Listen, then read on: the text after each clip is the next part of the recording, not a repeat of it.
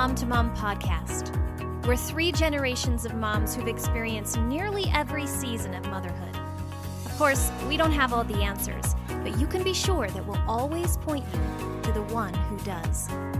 We're pouring a cup of coffee and we're chatting motherhood today. Pull up a chair. We're really glad you're here.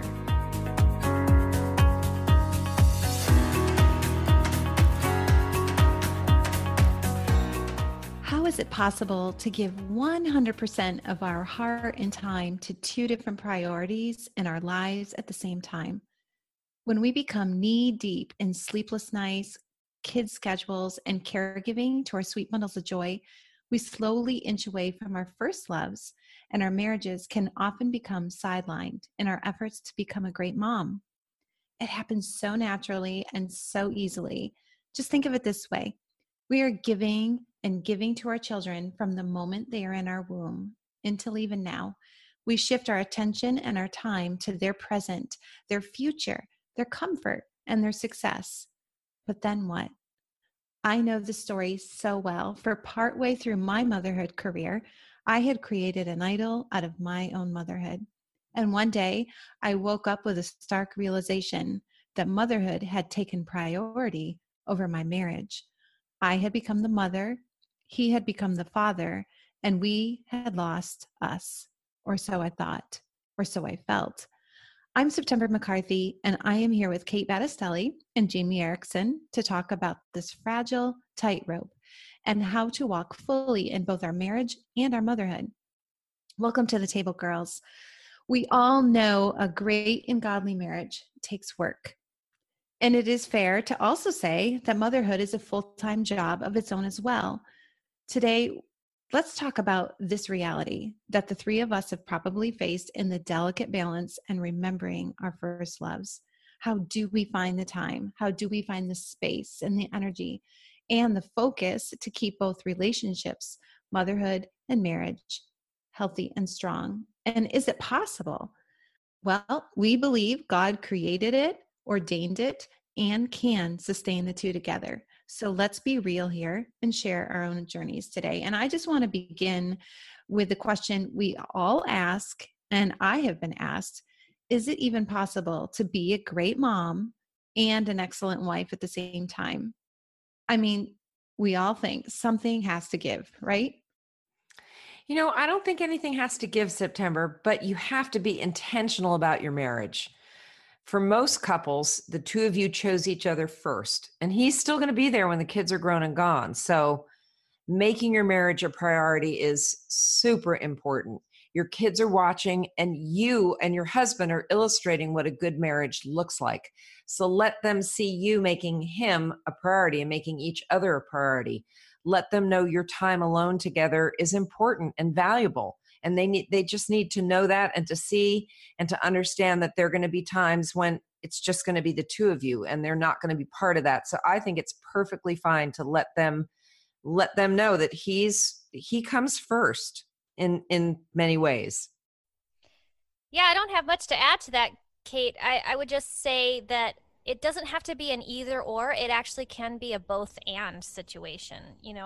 I think in being a good wife, you're also being a good mother because you're building a solid home framework that's going to endure long after, like you said, the kids leave the home, and they're going to be seeing you making your marriage a priority. They're going to find rest and comfort in having that solid marriage in front of them, and that will put them at ease. Nothing will upset the apple cart of a home quite like having a husband and wife who aren't getting along. That's a really shaky ground for a child.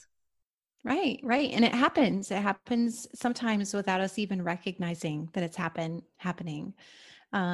So let's begin now. Let's talk about some things that we can watch for in our motherhood that cannot ransack or take over our first loves. What are some things that naturally, and what are some things that happen that maybe we don't see or we're aware of? We just don't know what to do about those things. Well, I think it depends where you are in your parenting journey. When your children are little, they're going to take a lot more time and attention. And sometimes things like having a regular date night might have to take a back burner for a while with little babies and little toddlers and little guys, or if you have a child that's got medical issues, sometimes that has to sit on the back for a bit. But if your children are older, well, they can hold down the fort so you can have time to have a date with your husband. I think it's critical that children see what romance and love look like, what it looks like in a godly marriage, not what the world says it looks like, but what the Bible says it looks like. I Mhm. mean, something as simple as letting your older children clean the kitchen after dinner so you and your husband can go out and just take a walk or sit on the porch or go hold hands and listen to music. Something just simple like that. We tend to complicate things, and I don't think we need to. I think we can have that romance and that life, and just sort of, let that prevail in our home, and let our children really see that as they grow, and get a good glimpse of what a godly, romantic, loving marriage looks like. I think there's two kinds of trouble in marriage, and I don't think we're talking about the one. Correct me if I'm wrong. I think there's the kind of marriage where there's some definite struggles, maybe some verbal abuse or some physical abuse or just emotional neglect. I don't think we're tackling that. But I think on the flip side is just when you become two people living in the same house, you know, living parallel lives, but not really connected romantically or emotionally anymore. You're just checking all the boxes, paying the bills, doing the dutiful thing side by side. And there's really little connection anymore. I think that's what we're kind of focusing on. And I think that's the really easy place to slip into, especially if you're like me and you're kind of in the messy middle of parenting where you do have, the bills to pay. You're both busy working. You're playing taxi driver to all the kids. You're trying to be a good sister, a good wife, a good mom, a good neighbor, carting people to doctor's appointments and all the school activities. You can be so busy being good at mothering that takes priority, and you forget, like you said, September, that first love. It's interesting that we're talking about this right now because I just had a conversation with my mother, and let me just give you a quick backstory. My father passed away, I'd say about like 7 or 8 years ago, and my mom has since remarried. And her new husband, Paul, and her have such an interesting relationship. They're so in love, and they spend 100% of their waking moments together because they're both retired and they live in a really small house. They can, walk from point A to point B and still, reach out and hold hands along the way if they want to. And I've had the privilege of sort of being on the sidelines watching this relationship. And the other day we were talking about it, and she said, Jamie, my marriage to your dad was so different than my marriage to Paul. And it's not that I loved him any less. It's not that I respected your dad any less or had romantic feelings towards him any less, but I was married to him during the messy middle, and it was busy, and we sort of got a little lost from each other. And now I get to be married and have all those same feelings, but also be friends with my spouse because I have the time. And that conversation was really helpful to me, and it forced me to give some self-assessment to my own relationship with my husband. Am I still his friend? I hope so. Right. That's perfect, Jamie. Exactly.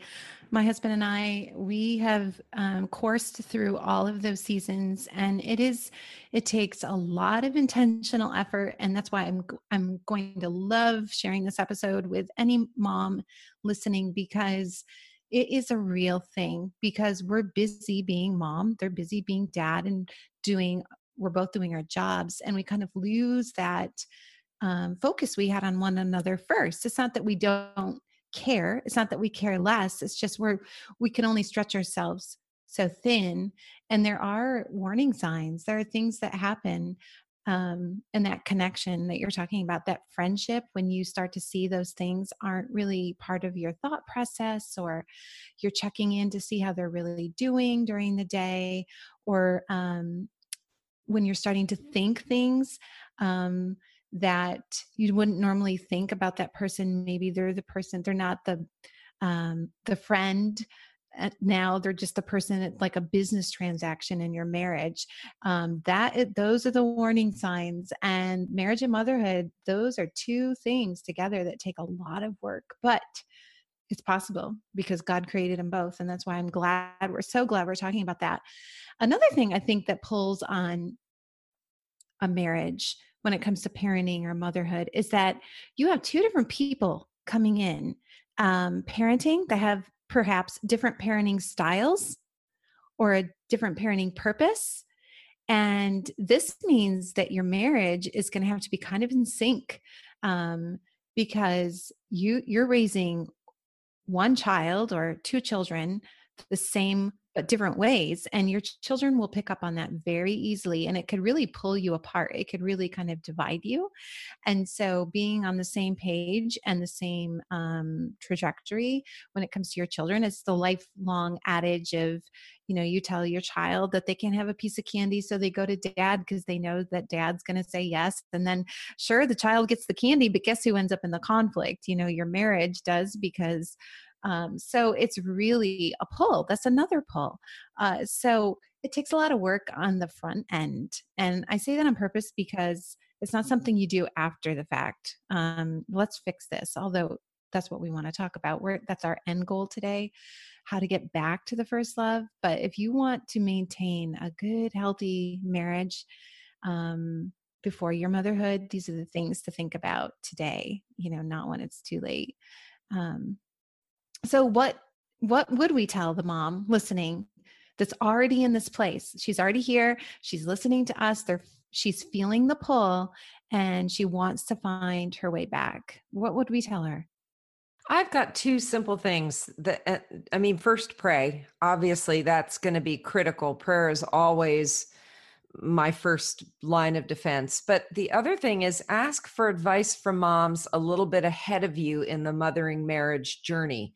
Find an older woman that's willing to mentor you. And then you may have to ask a few before you find one willing, but I'm pretty convinced that most women want to help other women. Just make sure that she has a strong marriage before getting her advice. Find a woman who's older, who's got a marriage and has maybe been through the mothering journey, and you can get some good wisdom from years of experience from someone that's a little further ahead in the journey than you. Right. Yep. I would say a good litmus test, at least for myself, is to not focus on the big things in my marriage, but to sort of assess the daily, everyday moments. I heard once that the opposite of love is not hate. The opposite of love is indifference. And when I find myself sort of sliding into that indifference category, there's some real red flags that need to go up or should go up. Some things that help me assess that, just basic things, simple little things. Like, here's one. Do I find myself dressing up really pretty to go out with my friends more than when I'm going to see my husband? Which should matter more? It's really easy to put on that brand new dress or that, great pair of pants that, make me look great when I'm going out for coffee with my girlfriends. I think I can slide really easily into that frame of mind because he's my husband. He should love me no matter what I look like. And I know that he does. But in my love for him, am I trying to look nice and look my best for him? My husband works from home and I love it. Don't get me wrong. But with that, we have a really unique set of struggles that maybe I wasn't aware would be there when he first started working from home. So when he used to work outside the home, he would come home at the end of the day and I'd be so excited to see him. Absence makes the heart grow fonder, and I'd meet him at the door with a hug and a kiss, and the kids would all clamor around him, and he was the anomaly, and we were so excited. And now, because he's there all the time, it can often feel just like an old sweater. It's comfortable, like sweatpants or cereal on Saturdays. There's nothing, it can slide into indifference if I'm not careful. And because of that, I have to be intentional, very intentional, to look for moments of excitement in the day and to form them if they're not there, so that that heart pitter patter is still there, even though I see him all the time. We work together, and it can become, like September said, like a working relationship, a business relationship. It can become that very quickly when we're together all the live long day as we are. So it just requires maybe a little bit of intentional effort. And I realize having a husband that works from home is such a gift, and I don't want to take that lightly. And I know there's many, many women listening to this right now who wish they were in that spot, and I understand that. But if you happen to have a situation where you are with your spouse often, or you have a working relationship with him, I think it just takes some extra intention to keep that va va va boom alive.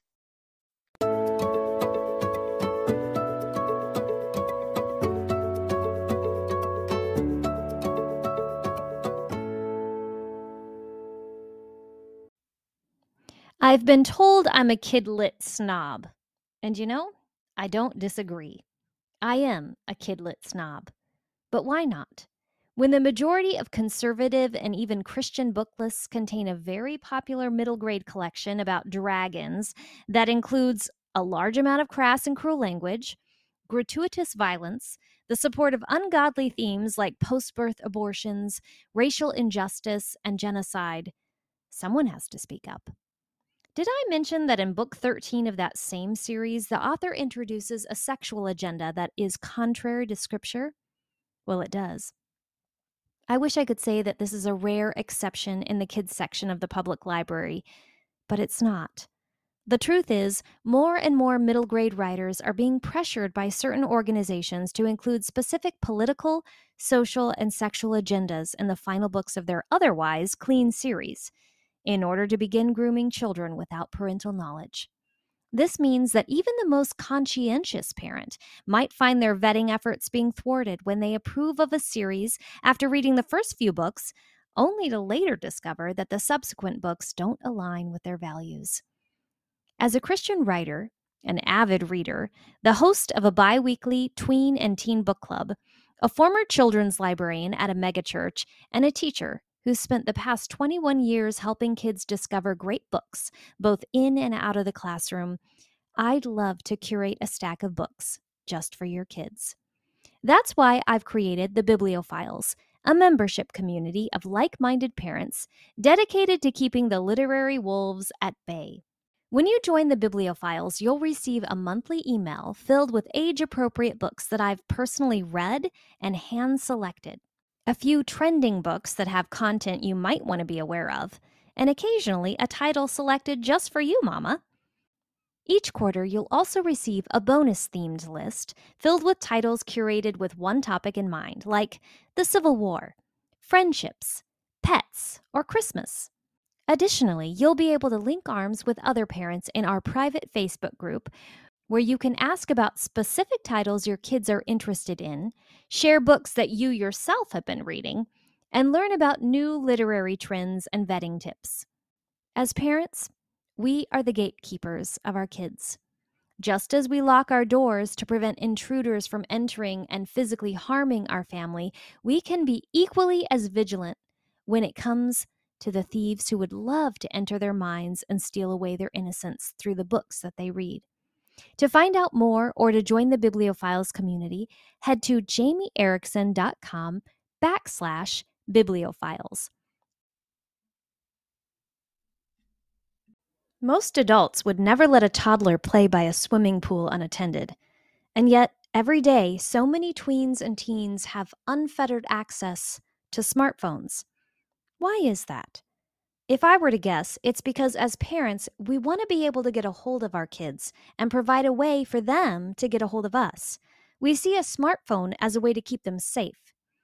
Ironically, according to the most recent data from the National Library of Medicine, smartphones are actually doing the very opposite. Researchers have concluded that as culture continues to toss tweens and teens into the deep end of the internet with no life raft, the number of teens showing signs of depression has risen by 33%, and teen suicides by 31%. What if I told you there was a way to keep in contact with your kids while also keeping them safe from the harmful effects of the internet? Well, there is. It's called the Gab phone. With a Gab phone, your kids can call, text, and take pictures, but the devices aren't connected to the internet in any way. Now, with a new Gab Plus, they can stream kid-safe music, send images, and participate in group texts with additional options for parent-enabled apps, too. And yet, still no internet access. That means that you can send your tween or teen out the door to after-school jobs, sports practice, or youth group and rest a bit easier knowing you can get a hold of them and they can get a hold of you. You can keep them both physically and emotionally safe. To learn more or to snag a Gab phone or watch for your tween or teen, head to gab.com and use promo code MOM2MOM at checkout. That's GABB.com, promo code MOMTOMOM at checkout. I just want to get super basic here for a minute. And I want to talk about those warning signs that we need to recognize might be in this place of purpose over priority. Um, for me, these are some of the checklists that I mentally have noticed in myself are some warning signs when I'm only texting or calling my husband because I want to know who's going to pick up so and so, or what time the meeting is, or when the paycheck is going through, or those checklists when it's only that type of communication. And I'm not weaving into personal questions or checking in just because. That's a warning sign that we're just in this business relationship and our marriage, although we're still communicating with another, we're just managing our family like a business, like these are details and these are the very real things we have to do. But do our kids see us showing affection to one another? That's a warning sign when we stop showing affection to our spouse in front of our kids. What do our kids see? Do they just see us managing a home? When I stop saying I'm sorry, that's another warning sign. It's a sign that I'm just blaming everything on the person most convenient in my home, that something might not be going conveniently for me. And to be available to our spouse, that's another warning sign. When I'm not available to my spouse, but I'm available to my kids 24/7, that's sending the wrong message. And those are some basics. There's just some basic things that we kind of lose focus of. We would never think of those things when we first got married. What about you girls? What are some basic warning signs? I think those are all true. For me, it's a little different because my one daughter is grown and out of the house.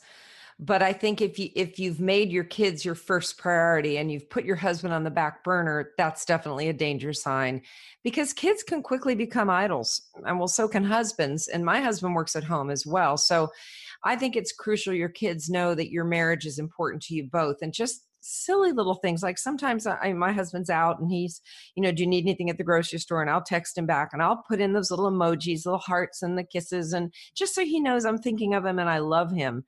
Even though we're not dealing with the day-to-day children things right now, we still have lots of busy things in our lives, lots of things going on, but it's just, it's the little things that are going to make the difference more than the great big giant things. It's nice to get roses on Valentine's Day, but it's really nice when he comes home to the grocery store with some flowers for me, just because he just thought about it and loves me and wanted to do something nice. So I think those kind of things are super important to do. And just, we have to just pray and ask the Lord, are my kids becoming an idol, or is my husband? I mean, they both can. So we just have to be kind of find that balance in there. I think too, just being really honest here, examine your sex life and your intimacy with your husband. It might not be a priority for you, but I can almost guarantee it's a priority for him.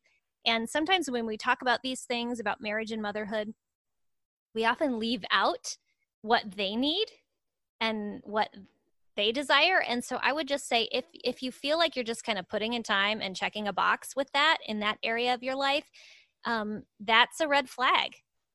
And it's certainly something that we all can be intentional with. And that might feel inauthentic. It might feel unromantic. But there was a season in my marriage where we actually had to kind of write it down on the calendar. And I say that, and that might sound really rigid to some, But you know what? At that time in our lives with really young kids and really busy schedules, it made it a priority and it set it in front of us so we knew something was happening on the schedule and we could look forward to it and he could look forward to it. And it would be like a slow crock pot all day long. Right. Yeah.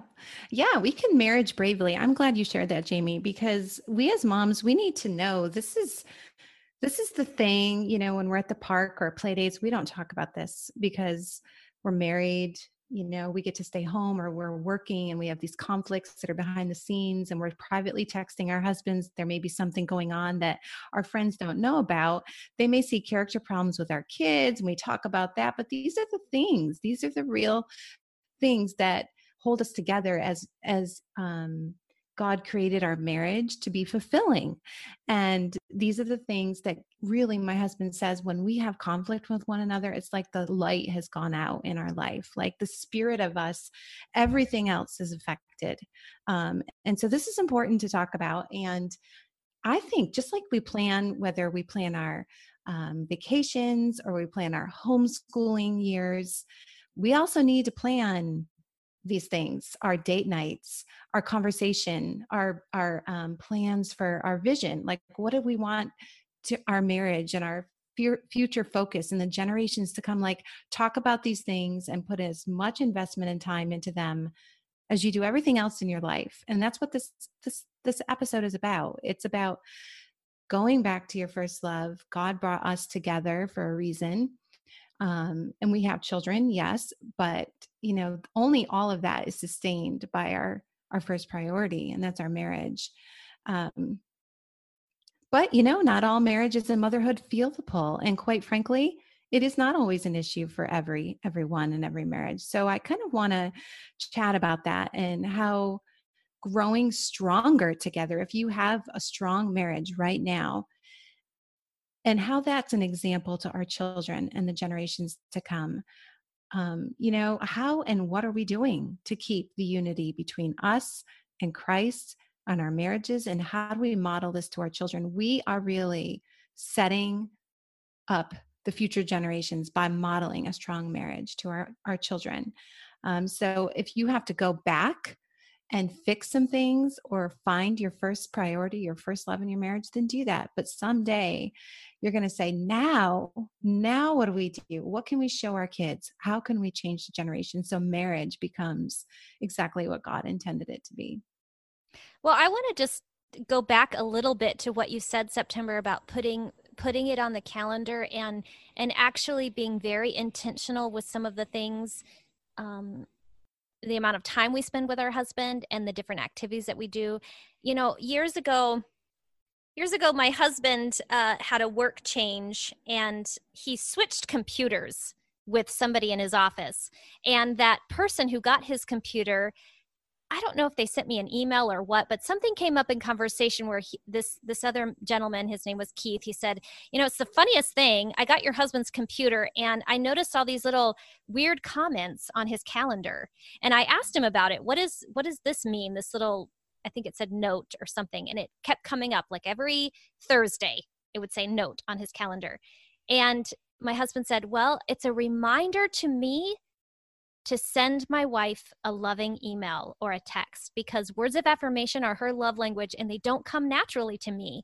And when Keith had told me that, at first, I bristled a little bit like, man, he has to remind himself to send me a love note. Why can't he just do that naturally? Why does he have to put it on a calendar? But when I was able to sit with that idea for a second, I thought, kudos to him for seeing that that's a need for me, even if it's not a need for him. And he wanted to pour into me in a way that I felt loved, and he wanted to do it with intention. So he was, actually writing it down on a calendar to love me in the way that I feel loved. I think it's also important for us as wives to remember that as our marriages go along, and we're going on our 18th year, and I know you girls have passed me in miles and probably can speak to this so much better than me, but I think we get to a place in our marriage where we have to sort of redefine what romance is. I can't tell you the last time I got a fresh bouquet of flowers. And that's okay because that's really not my love language. And that's fine. My husband knows that. But I use that as an example. I think we hold that out like fresh flowers or a romantic getaway or all these things that we read in these, fiction novels of what romance is supposed to be. But I think if we can redefine romance in this stage in the game, we'll have just a much better opinion about the health and the temperature of our marriage. If we can say, you know what? I am so grateful that I see daily commitment and small sacrifices. When my husband is willing to run to the grocery store at 5 o'clock, right as soon as he walks in the door because I need milk for dinner, or when he shovels my car out in the morning so I don't have to do it and he shovels all the snow out, or when he remembers to plug my cell phone in before he goes to bed because I've forgotten it. All of those little things where he's remembering me and making me a priority, that's romance too. And that matters. Another thing that I did, and this was a few years into our marriage because I really sensed this tension that we were living in, and I know I was the conductor of that crazy train. It was not my husband. I felt like there was this like checklist of what would make a good wife. I saw all my friends doing certain things because that was their gifting. One of them was a great hostess at parties. One of them decorated so beautifully. One of them was the craft mom. One of them was the perfect dresser. And I felt like I couldn't live up to all of those things. And I wanted to be a good wife. But in the end, I realized, the only one who can define if I'm a good wife is my husband. So I just decided to ask him one day, honey, I know I cannot do all of these things well, but I would like to think I can do maybe 3 things with excellence. And I want them to be the 3 things that matter most to you. Not to say that I'm going to drop the ball on all the other things. I probably am not the best toilet cleaner, but by golly, the toilet needs to be scrubbed and cleaned. So there's just some things about marriage and motherhood and spinning all the wheels that have to be done. But I want to focus on the 3 things that matter most to you because I'm your wife. I'm not his wife, or I can't be all of these other things that these other women are, but what matters most to you? And so we actually sat down together, and he thought it was a good enough idea that he asked me the same question. What 3 things do I want to see in his relationship with me that makes me feel loved or makes me feel like, wow, he's the best husband? And so we just sat down one day and made a list of 3 things. And to the best of my ability for the rest of our marriage, I've tried to honor and pour my biggest amount of energy into those 3 things because I know they matter to him. Right. God created us to be a team. He put the 2 of us together uniquely, and that's where our focus should be. There's so many ends to this spectrum. And I was thinking back when I wrote an entire chapter on this in my book, Why Motherhood Matters, about how we should love our spouse more than our kids.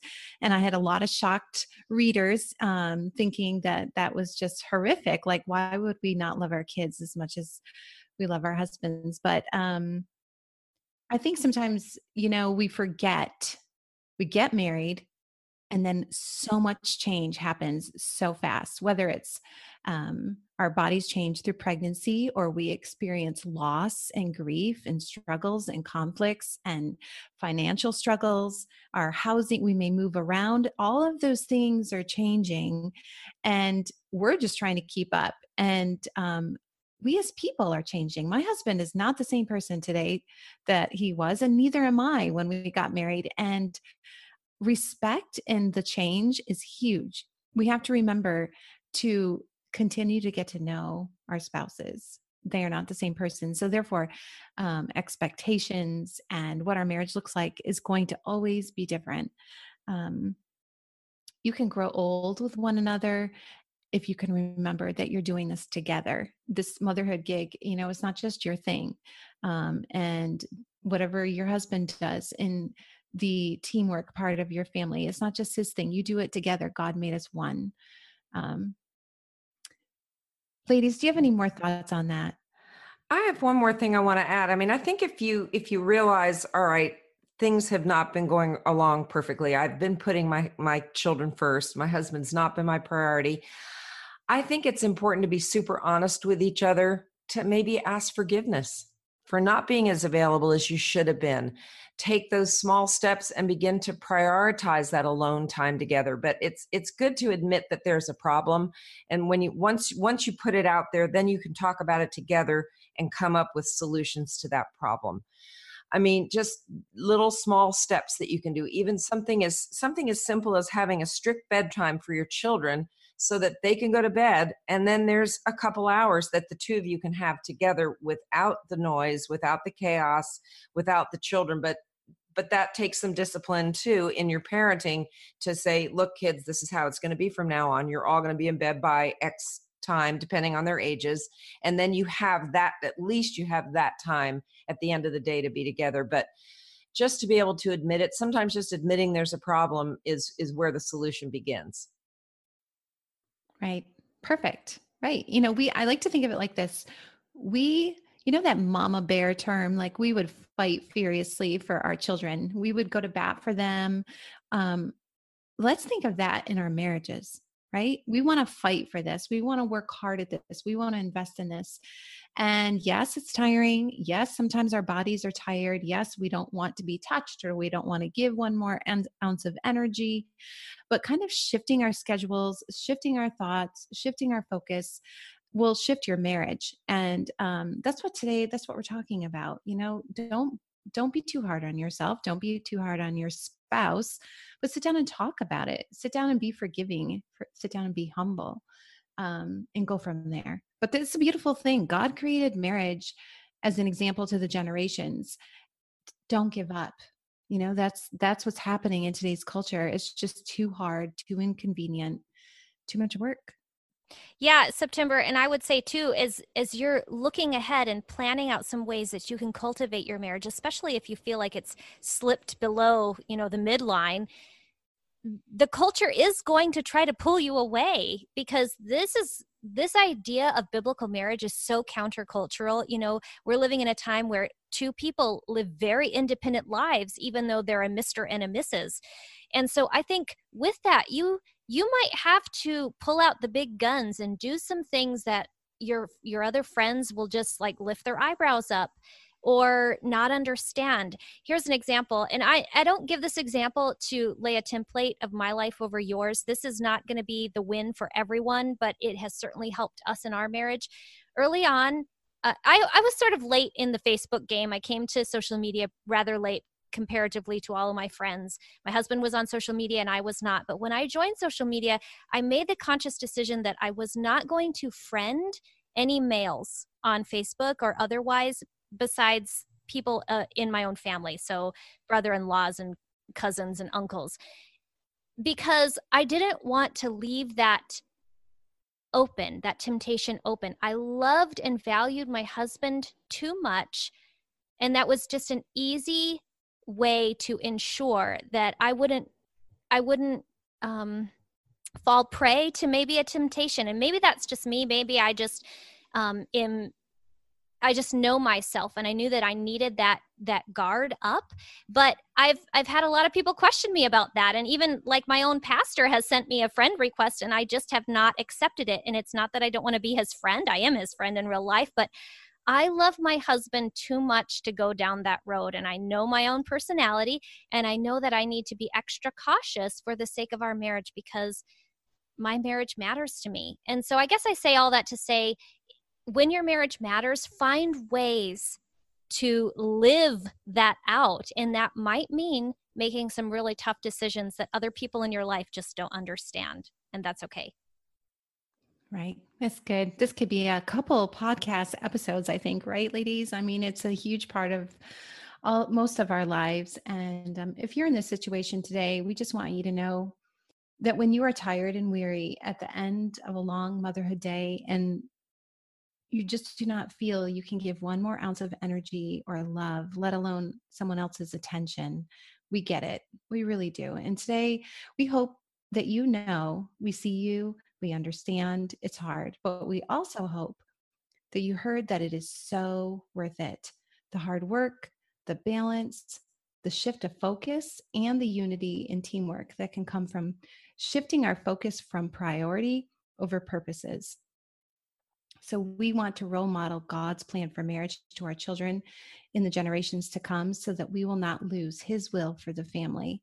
And we are cheering you on every day here at the Mom to Mom podcast. We hope you know that. Myself, Kate, and Jamie, we would love to hear from you. And did you know that we are on Instagram and you can leave us a note there anytime as well? So join us in this discussion and tell us how your marriage and motherhood are doing today. It has been so good getting to know many of our listeners this way and seeing you share the podcast on social media and in your mom groups. And if you have a mom that could use some prayer or encouragement today, or perhaps that's you, we would be more than happy to share and pray with you. So send us a note and join us. And thank you so much for listening in today.